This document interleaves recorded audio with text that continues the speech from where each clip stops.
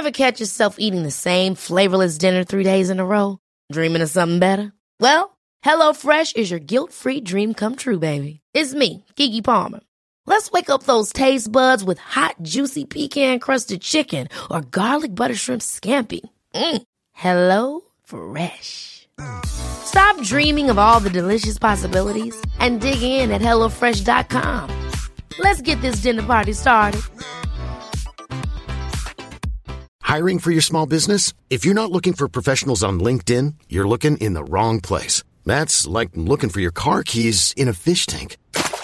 LinkedIn helps you hire professionals you can't find anywhere else, even those who aren't actively searching for a new job but might be open to the perfect role. In a given month, over 70% of LinkedIn users don't even visit other leading job sites. So start looking in the right place. With LinkedIn, you can hire professionals like a professional. Post your free job on linkedin.com/achieve today. Hello, this is Private Petros Patsilivus, and this is the Caged In podcast. This week is episode 35, where I'll be talking about Wind Talkers. I should probably explain the noise in the background. I don't know what happened. I woke up hungover after the last episode, the bonus episode where I was joined by Tonight with Bob and Joe, and we watched Face Off. We got super drunk, and next thing I knew, I woke up and I had somehow joined the army. So here I am, but I've managed to sneak in a DVD player and a copy of the 2002 film Wind Talkers, so I can record this episode for you. It's all popping off a bit at the moment. 2 seconds. Whoa. Sorry about that. A bomb just went overhead. But yeah, I'm gonna try and do my best to watch this from a bit of silence and deliver an episode for you. If you have the time, please go on iTunes, rate, review, and subscribe. It really helps out the podcast, especially in these turbulent times I'm in right now.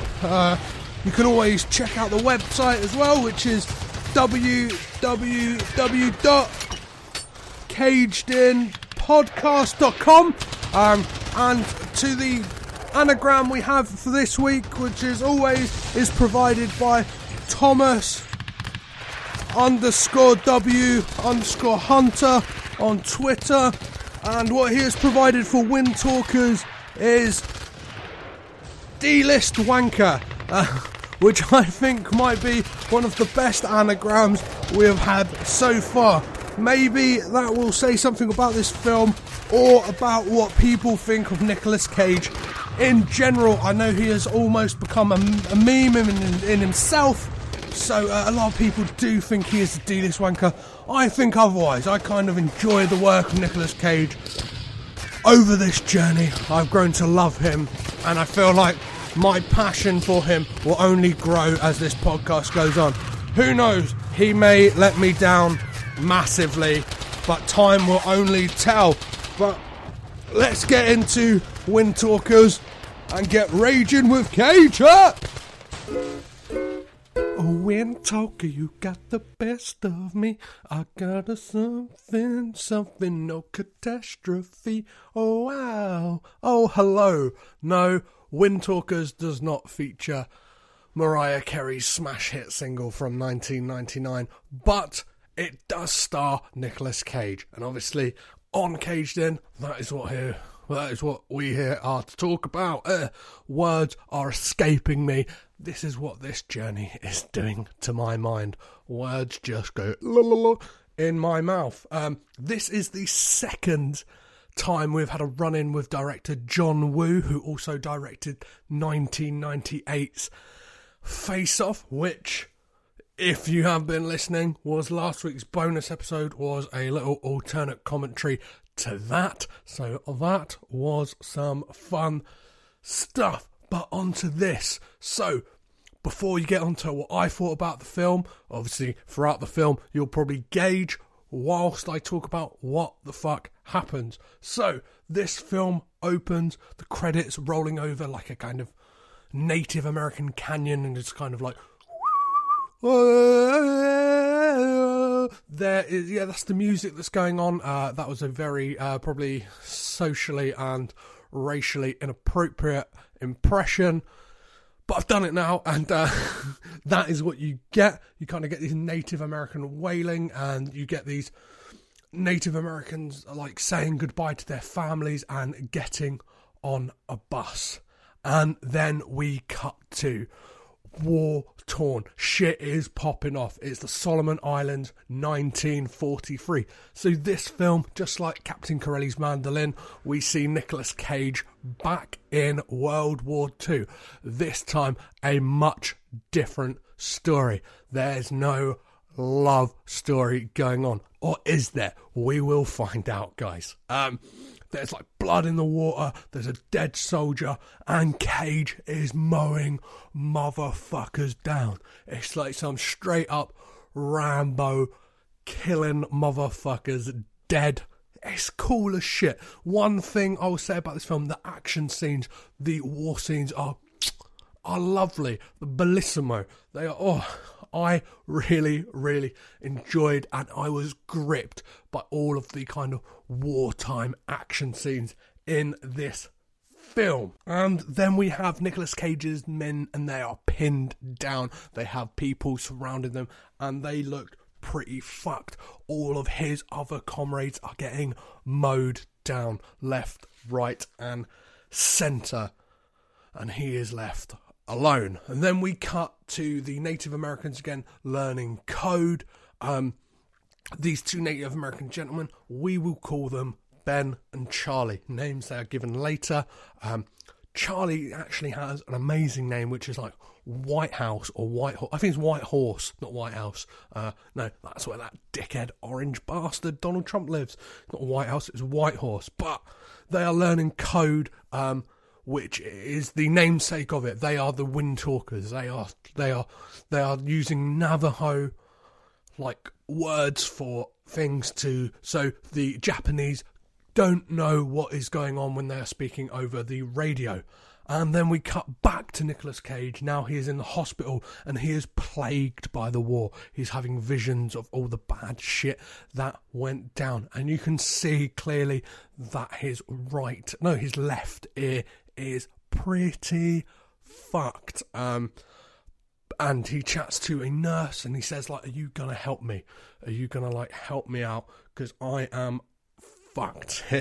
And he eventually goes for a hearing test where the nurse does help him out. She helps him cheat so he can lie and pretend that he is ready to go back into the field and just kind of get some type of weird revenge and just carry on with what he's doing, because he is a man who looks beaten down by war, and the only way to get through it is to continue down into the quagmire, the another layer of hell that is World War II there out in Japan. Alongside this test, we see a test with the code breakers, the code makers, the Wind Talkers, the Native American chaps, Ben and Charlie, and they are the best in their class. And then Nicky Cage, his name in this is Joe Enders, and I might refer to him sometimes as that. I might refer to him sometimes as Ragey Cagey or Slippery Nick or whatever the fuck I want to. It's my podcast. He has to visit the Major, who gives him his mission, and that mission is to escort one of the Native American gentlemen and protect a code at any cost. That is made very clear, that he is not to protect the gentleman as such. He is to protect the code. So if it is a life or death situation, if there is an ultimatum between the Native American gentleman dying or being captured, if he's going to be captured by the enemy, he's got to kill him, because at the end of the day, the code cannot slip into enemy hands. It's the Enigma machine all over again, but this time it's not a little machine. It's a fucking human life, guys. And he is then teamed up with Ben Ghazi, his name is, and he is fucking cool. I don't know the actor's name. Literally just watched this film, and I do little to no research because I'm a fucking idiot. But yeah, he is fucking wicked. And then we get the Navajo gentleman on the bus, and they are being sent to the camp where Nicolas Cage is, and also there is Christian Slater, whose character's name is Ox. He introduces himself to Joe, and they're kind of like, they both see that they've got a stripe, and he's like, oh, what mission are you on? And Joe is like, I can't really say. And he's like, well, I've got a feeling me and you are on the both on the same mission. We've been given the same orders. Maybe you're supposed to look after one Navajo gentleman and I am to look after the other. And who'd have bloody thought it? Of course they are. Joe is very weary of getting friendly with the Navajo gentleman. He tries to make a pass to be his friend and introduce himself. Ben's like, hey, I guess we're going to be together, and he just fucks it up. Like, he ends up spilling Joe's drink and then spilling his own drink on Joe's dinner, and he does not look like a happy bunny. He's kind of looking off into the distance very listfully, very, very longingly. He is a man who has been beaten down by war and feels pain deep inside his being.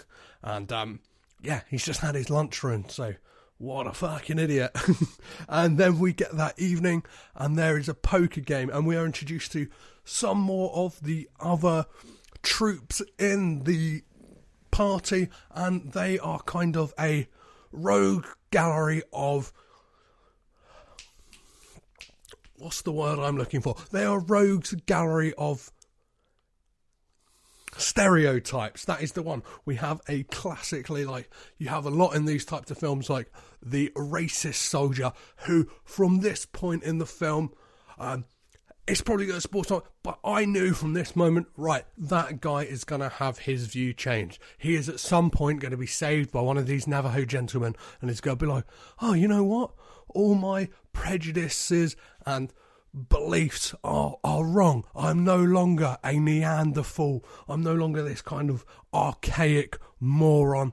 I've learnt the error of my ways because one of these guys has been nice to me, and all these preconceived notions and all this kind of inherent family hatred I have for people who look different from me is just washed away.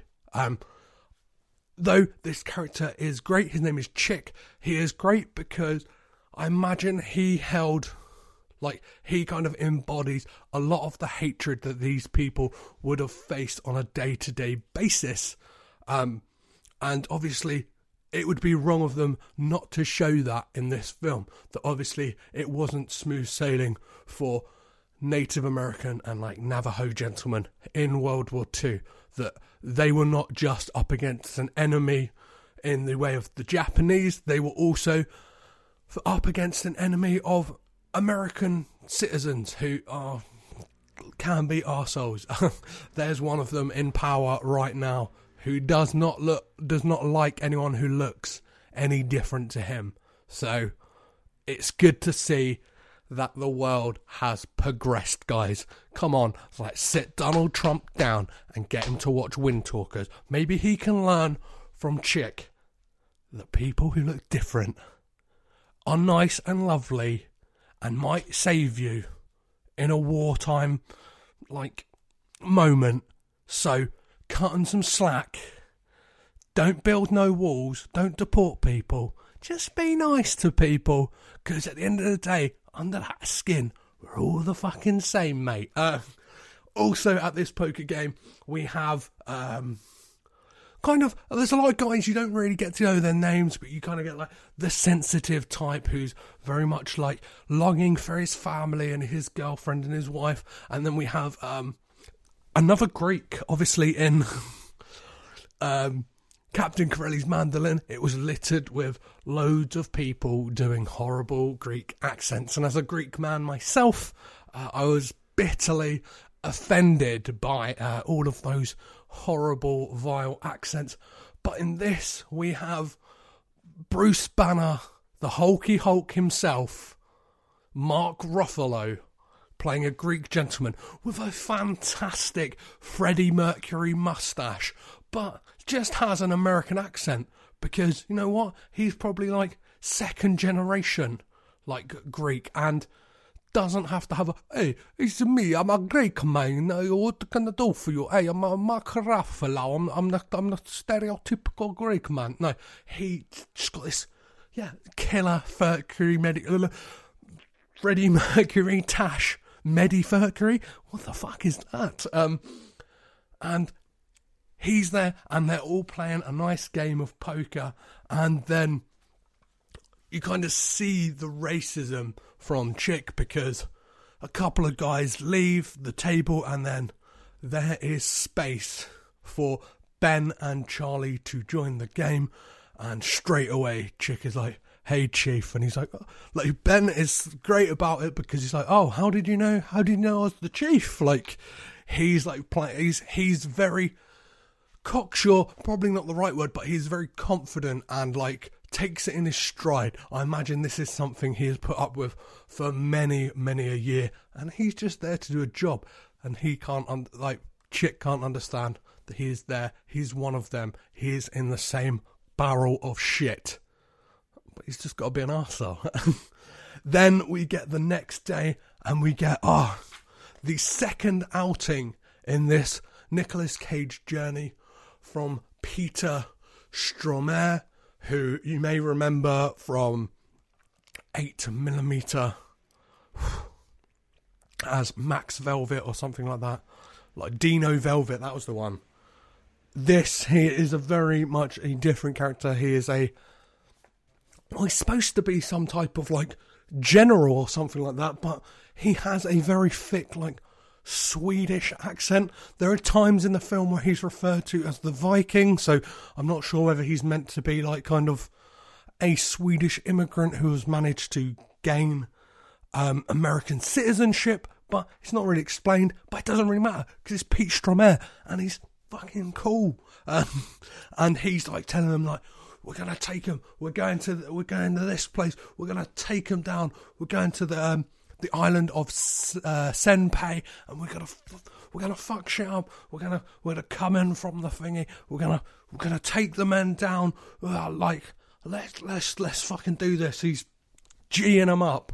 And then Joe has a series of flashbacks whilst this is going on. It's kind of a cool scene where it's kind of like intercut with the shadow of a fan spinning, and then he's just having these flashes of the like scene we had seen earlier of just kind of his men being mowed down, and I imagine the talk of them being shipped out again. It's just bringing that all back, that he's going back out onto the front line into the belly of the beast. And then he runs out of the room, and he's shook up, and Ben follows him, and they kind of have a talk like of why, like he ends up asking Ben like, why are you here? Like, and he's like, because America is my country as well. Like, probably I have more of a stake to it than you do, because people invaded and took over the land from the native people. You arsehole. Then we cut to a scene of a like beach party. It's like their big party before they're shipping out. All of the troops are having a whale of a time. Looks pretty cool. It's like a kind of tiki bar on the beach, and they're singing sea shanties for some reason. Ox, Christian Slater's character, is playing the harmonica, and everyone is having a right old good time. And the nurse joins Joe for a drink, and they have a toast to the war. She instigates a toast to the war. He does not look that happy about it. It makes total sense. He's probably like, nah, this is pretty shit. And then we cut to Saipan, and it's this battle scene that is just fucking brutal. I kind of stopped taking notes because there's just so much to take in. It's just full on. It is like something out of like the cinematics from like a Call of Duty game or something like that. But it was great. Like, Cage is a madman in this scene. He is literally there, just fucking mowing people down, shooting people. Like, just I have noted down that he shouldn't be there. He is so shell shocked, and like he has got so like he is riddled with PTSD that he should not be there. He is just like, anyone who comes up, he's just taking them down. And he then has like, he's like saying to Ben, like, come on, we need to call in like the Navy and like get to it. And then they call in the Navy, and then like it really took me out of the film with this moment, because we kind of get these horrible, almost like stock footage, National Geographic footage of like war boats, and it just looked really grainy and horrible.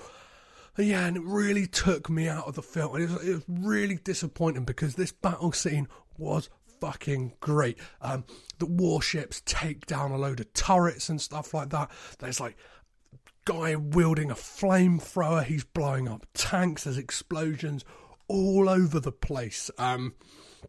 Then we get like the evening.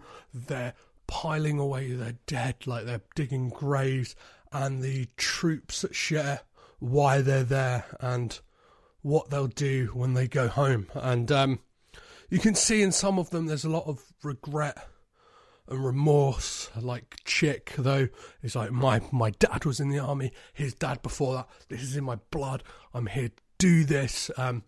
One of the other guys talks about like how he can't wait to be back in like Southern California where all the prettiest women are. And the Greek, Bruce Banner, Hulky Hulk, is talking about how he's going to make his millions when he gets back with a fleet of taxis, and then he's going to go to Santorini, a beautiful Greek island, and build a villa. And it sounds just like gives a real nice insight into these guys as people, not just numbers and killing war machines. And then we see a like Navajo ritual that is done by Ben and Charlie, and Joe and Ox are like looking on, kind of like speculating what they're up to, and like they kind of have a tender moment where they're talking about like, could like Ox asked Joe like, could you actually do it? Like we've come so far with these guys now, like we're in deep, they're good guys, like could you actually, if it would boil down to it, could you kill them just to protect the code? Then the next morning, Ben is washing in the lake and is confronted by Chick, who is just a real fucking piece of shit, because he says to him like, oh, I mistook you for like, you just look like you could be a Japanese guy. I'm gonna like, and then just starts laying the boots into him, and they fight and they scuffle. Ben gets some good digs in, the troops look on, and it is eventually split up. And even Joe says to him, he's like, yeah, next time you go for a bath, let me know, because you do look like a Japanese guy. And it's like, oh man, like, you just want that exterior to be peeled away. Stop being such an arsehole. But like, by this point, I was definitely very invested in the film. Like, I thought at the beginning, I was like, oh, it's going a bit slow, but by now, I am into these characters. I care about Joe. I care about Ben. I care about Charlie, Ox, the Greek, even Chick, that fucking Greek, because I found myself hating him. So definitely John Woo, you know what to do when it comes to a movie. I love Face Off, and so far I've been loving this. Ben explains to Joe like the ceremony he was doing, saying that like that is to protect me. He's like, yesterday I kind of hesitated when a man held a gun to my face, but that won't happen again. And kind of Joe dismisses it by like, oh, just because your friend rubbed a bit of ash on you, you won't hesitate again. He's like, yeah, I will, because they're traditions passed down through generations, and it's something I believe in. These are my beliefs. And then we get an amazing scene of a kind of the blending of cultures, the native with the kind of like modern American man, when Ox and Charlie have a little jam, like Charlie with his mouth organ and Ox with his mouth organ and Charlie with a kind of like Native American Navajo flute, and like at first, like Charlie's like, I don't think it'll work, and they make some beautiful music together. And I said at the beginning, this is not like Captain Corelli's mandolin. There is no romance subplot. Well, I think there is. There is this lovely melding together of cultures, a kind of forbidden love. It's a will they, won't they between Ben and Joe. It's a will they, won't they between Ox and Charlie. And it's really heating up. It's really getting a bit steamy, spicy. Then we get the first of the nurse is sending letters to Joe, and she talks like they're really fucking weird because she like, I don't know, the way they were recorded, there's a lot of like echo and reverb. It almost sounds like a voice from beyond. She sounds dead. They sound quite weird, and again, it takes you out of it. But it was a moment I was like, what the fuck is going on here? Then we get like they're all moving on to the next like station post, and Ben is writing letters to his son, and Joe's like, I told you can't write any fucking letters. We can't post them out. Nobody's supposed to know you're here. Like, they will, if they see that the letters are going to a reserve, then the Japanese will cotton on that we are using like Navajo, Native American speak over the radio, so none of that. And it's like, well, I just was actually hoping my son could read these letters when I get home. And then it spurs Ben on to kind of talk about his son. He's sharing around a photo, and everyone's having a real good, lovely time. But just when you think you can relax and things are getting lovely and nice, things fucking pop off. Guns are fucking blowing off. There's explosions. We're back in the thick of it, and it turns out that they are actually being shot by their own men. There is either another like battalion out there or something, but they are being shot by their own men. Ben's radio goes down, so they can't even call in to say, hey guys, stop fucking shooting us. And then the only way they can do it is they're like pushing on, and Ben has taken on what both Joe and Chick have said, and he's like, maybe I do look Japanese. Maybe if I wear one of their outfits and sneak into their base, we can use their radio. So a plan is formed, and Joe, you kind of see that he's starting to like care about Ben, because like, I'll go with you. You pretend I'm a prisoner, and we can take him out that way. So they sneak into the base. He's kind of shit's popping off. Like Ben's getting nervous, but like Joe says to him, like, this is like the word for prisoner in Japanese. Use it. That's all you need to say. And then they sneak in, and Joe's getting a kick in from all the Japanese troops and stuff like that.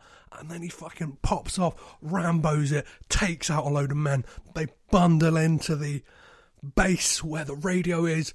Like, there's bayonets all over the place. Like, Ben's taking guys out. He's bayoneting guys. It's great. It's nuts. I don't know. It's almost like I see myself as a very like left-wing person, but there's nothing like I saw recently a Nish Kumar like stand-up routine where he said that like you can't like right-wing is like you gotta have right-wing action films in a way, because if it's all lovely and left-wing, I don't know, you kind of need that. Do you know what I mean? Yeah, you need that grit and just fucking, let's just throw it all out and just kill some motherfuckers. It's great. But they manage to get to the radio, call off the shots, and then tell the gunners where to shoot, and they fuck some shit up. The next day, well, it's later on that day. There's not really, the passing of time is not really established, but Enders, Joe, Slippery Nick is like out of nowhere, some kind of big swinging dick, admiral or general. I don't know who the fuck he is. He just gets off of like a truck, and he's like, I heard you did some good work out there, boy. You're going to be commended for this. And he gives him like a Medal of Honor, and he tries to like say like, yeah, Joe tries to say to him like, I couldn't have done it without like Benghazi over there. And the guy's like perplexed. He's like, what, the Indian? He's like, well, no, he's a Navajo, like, it's not an Indian. But it again shows the kind of ignorance and prejudice that the American people held against the indigenous people of that land. It's just, yeah, it's baffling, but obviously it's not surprising one bit. Joe then gets shit-faced on Saki. He's just like fucking tanking it back, and Ben like comes to see him, and he's like, why are you doing this? Like, why are you just getting fucking rat-assed? And like, he's like, you got that medal, like, you must be proud. And he's like, I don't really care about medals. Like, the last time I got a medal, like, was because all my men died, and they all got medals because they died. He's like, I threw that one in the river, I'd happily throw this one in the sea as well. Like, I do not give a shit about it. And whilst Joe sleeps, Ben performs some kind of Navajo ceremony on him, and he's caught, and then like kind of when he goes back to sleep, he sprinkles some like ash over him, and he's kind of blessing him, I believe, in some kind of like trying to soothe his soul and get him out of the funk he is in. Then the next day, you kind of get another scene of the troops just kind of having a nice old time and getting along, and then we get another letter, again, real fucking creepy, just as they're like pulling into this kind of quaint Japanese village kind of in the middle of nowhere. You get a just creepy letter saying like, I miss you, I hope you're getting my letters. It would be really nice to hear from you, Joe. Like, I don't know what you're doing, like, hope you're well. It seems like the war is going well. Hopefully we are near the end. In the Japanese village, though, we kind of get a sign of Joe's tender side as he helps a little kid who's got a sore eye, and the nurse before he'd left had given him these pain pills, and he gives them all over to this kid to help, and the kid calls him uncle. And it's just a nice scene. And then we see Joe draw a church in a load of flour on a table, which is pretty weird. And then him and Ben talk about their pasts, and Joe is surprised to find out that Ben was actually raised a Catholic. He's obviously assumed that he would have been brought up some type of just through Navajo traditions and stuff like that. And they talk about how them growing up was very different, whereas like Joe's memories of Catholicism and being like in the church were kind of good. He remembers like his confirmation and stuff like that, and it's a nice time he had, whereas Ben had like a bad time. He was kind of punished for speaking Navajo and chained to a radiator and stuff like that. And it's kind of lines like, well, they're letting you speak it now, so be happy about it. And then out of there, Joe like is called to see old Pete Stromae, and he's like, I just want to fucking get out of here, like, Petey boy, Viking. I don't want to be here anymore. I just want to go home. Like, my job here is done. Like, I can't do this anymore. I just want to really go home. And then out of nowhere, the Japanese attack, and again we just get this kind of brutal like city siege. Shit is popping off left, right and centre. Again, like, my notes go very thin here, but like, people are just getting mowed down. Ox ends up getting his head cut off whilst protecting Charlie, and Charlie saves Chick by throwing like a knife, which Chick, like, this is the moment of his prejudices just washing away from him, because he's like, oh, a Navajo has saved me, like, how could I think such a, wow, that's fucking crazy. How could someone who has different skin to me, or look vaguely different to me, or not just be a redneck fucking idiot, like, actually be fighting on the same side as me? And Charlie then is getting captured by the Japanese troops, and Joe is left with a quandary. He's run out of bullets, so can't take out the guys. He's only left with a grenade, and him and Charlie share a glance, and Charlie nods at him as to say, do it. This is the only way the code will stay safe. And Joe, you can tell against his own will, but for the good of following orders, even though it may create a rift between him and Ben, does it. Charlie's dead. He's blown up in the grenade blast.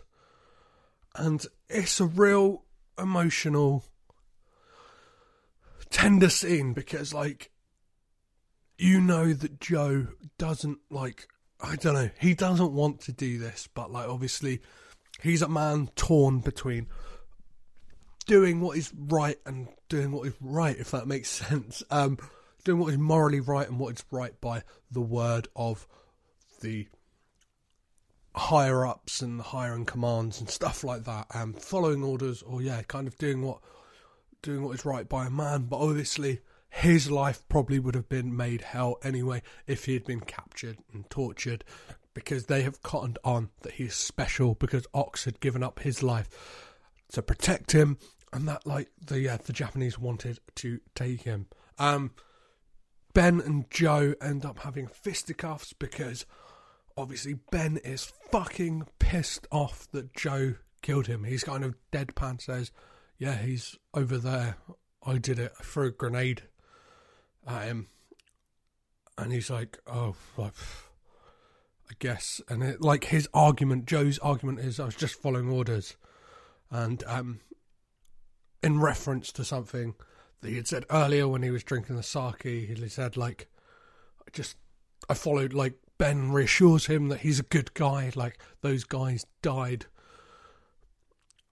because, like, what, he couldn't have done anything different. And he says, like, he was like, you were just following orders.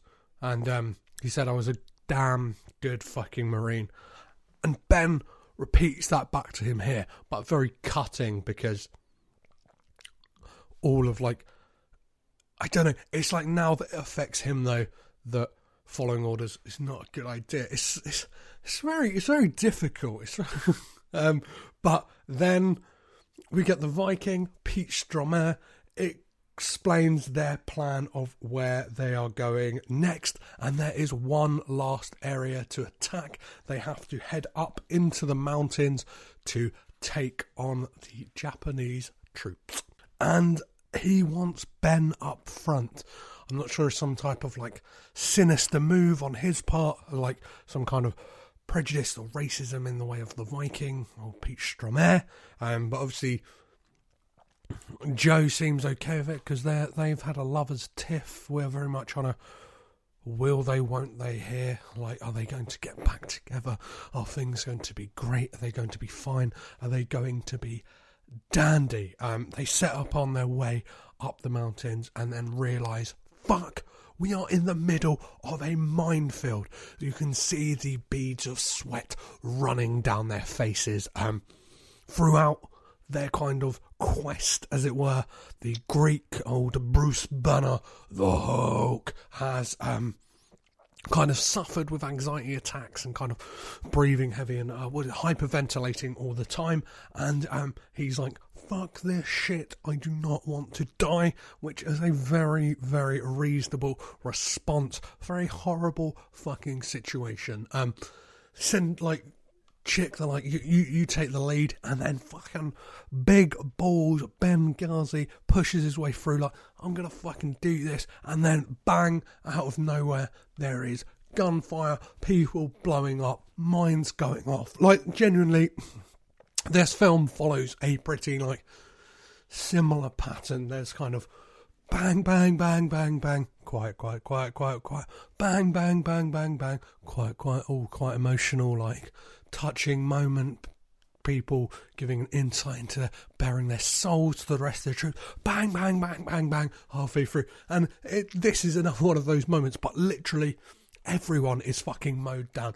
All you are left with is the racist, the Greek, the Navajo, and Nicolas Cage. It sounds like a fucking terrible bad joke, doesn't it? It sounds like a kind of like, I don't know, a Greek, a racist, a Native American, and Nicolas Cage walk into a bar. I haven't thought about what the rest of that joke could be, but it sounds very much like the premise for a terrible joke. And probably it's going to be offensive, isn't it? It's going to be a kind of Bernard Manning style, let's just offend all bases, even though it's not specified that any of them are women. It would probably be misogynist and sexist and just horrible to everyone. And then they need a radio, because Ben again has dropped his, and they are held down. They've been shot at, and they're like, Joe's like, that's it, nobody else is going to die. I'm gonna get that radio, you guys cover me. He's going out there, like him and Ben are taking people out. Joe saves Ben, and like it's just fucking, it's emotional, it's tough stuff. But in the process of Joe saving Ben, he's shot, and Ben makes the call for air support, and just before air support turns up, Joe fades away and dies. And then we kind of get the last moments of this film is Ben back at home in the Arizona canyon with his family upon a rock, kind of doing some form of ceremony to honour the life of Joe. And Ben says to his son, if you ever tell a story about him, say he was my friend. And then the camera like pans out in the same way that it kind of began, over the vastness of Arizona canyons. And then that is it. The ultimate sacrifice and has been made for a man of a different colour of skin to his own. He says, I enjoyed this film. It's, I don't know, as I said, I've only just watched it, and like, it was good. It obviously, as I pointed out, it has its kind of flaws, as in like it's kind of a very like cut and paste plot throughout. Like it's kind of, as I said, like you get the moments of tenderness and then straight in bang, like whoa. But I thought Nicolas Cage was great in this. He played like someone who obviously at the time, like PTSD in World War II wasn't really a thing. I believe they called it like shell shock or whatever. Like, but mental health and stuff like that in the way of war wasn't something, but he played that role great. It was very different to his role in Captain Corelli's Mandolin, and that's a good thing, because this film was, I don't know, a lot more serious, and like it had that bing bang boom action that you kind of want from like a war film, and had a really nice message, a kind of message that like is still to this day feels quite poignant, especially in the turbulent times that America are living in at the moment in regards to race relations and stuff like that. So yeah, I thoroughly enjoyed it.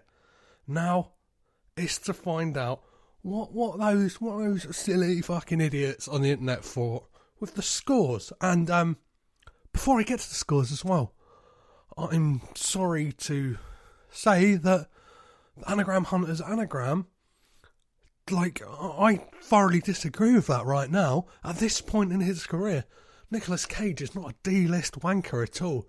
He is very much flying high in the winds with the talkers.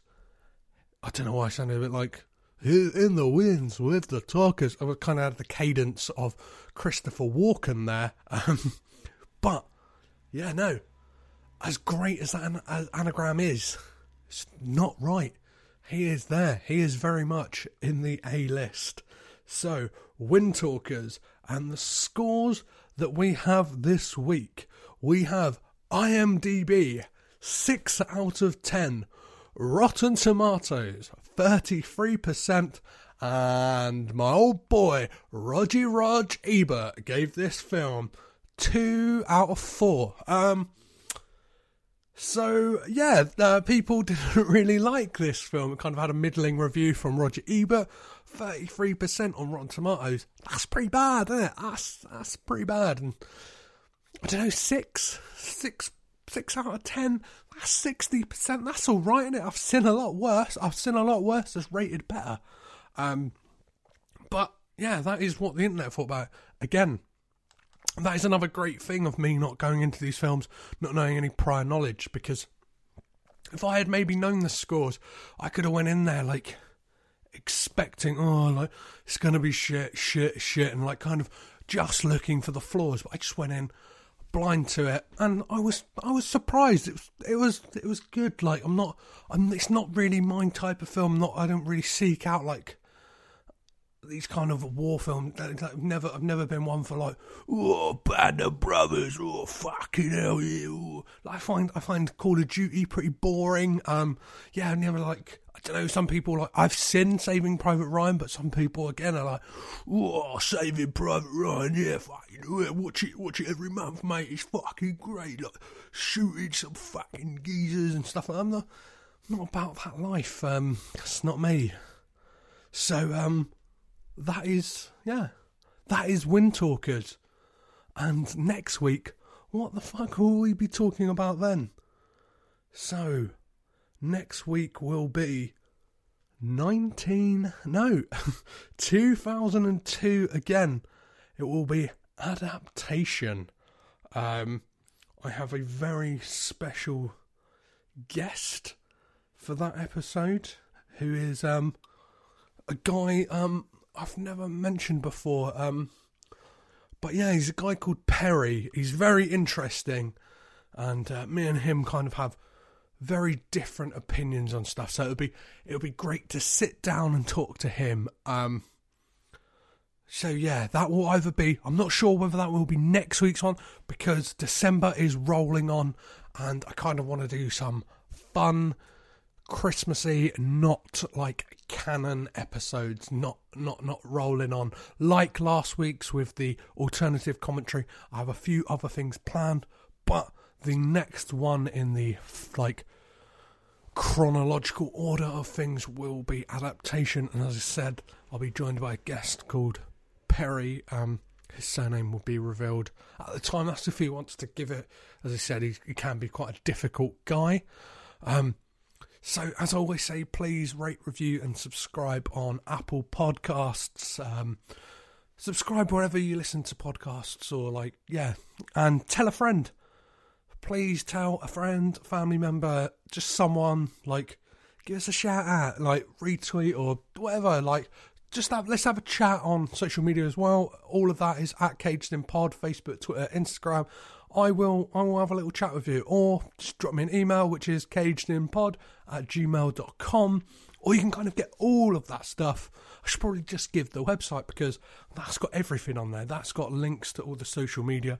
That's got a contact page and stuff like that, and that is cagedinpodcast.com. Simple as that. I'm not going to fucking worry about the www, because I've said it anyway, but you know how to. That's implied. You know what to do, guys. But yeah, go out there, listen to other podcasts, rate, review all of them, have fun. So as always, this podcast has been brought to you by cigarettes, a lack of sleep, and poor decision making in deciding to watch every single Nicolas Cage film. I've been your host, Petros Patsilivas. I've been caged in. You have been listening to this on headphones, or maybe not on a speaker, or on the phone speaker, or whatever, however you listen to a podcast. You've also been rad. So, bye!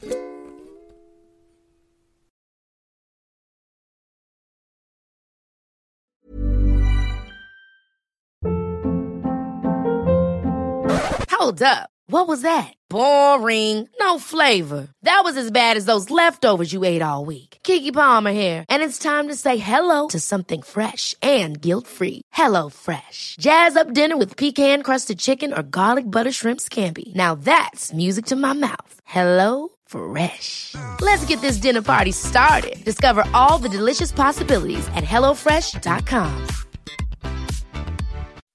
When you make decisions for your company, you look for the no-brainers. If you have a lot of mailing to do, Stamps.com is the ultimate no-brainer. Use the Stamps.com mobile app to mail everything you need to keep your business running with up to 89% off USPS and UPS. Make the same no-brainer decision as over 1 million other businesses with Stamps.com. Use code PROGRAM for a special offer. That's Stamps.com, code PROGRAM.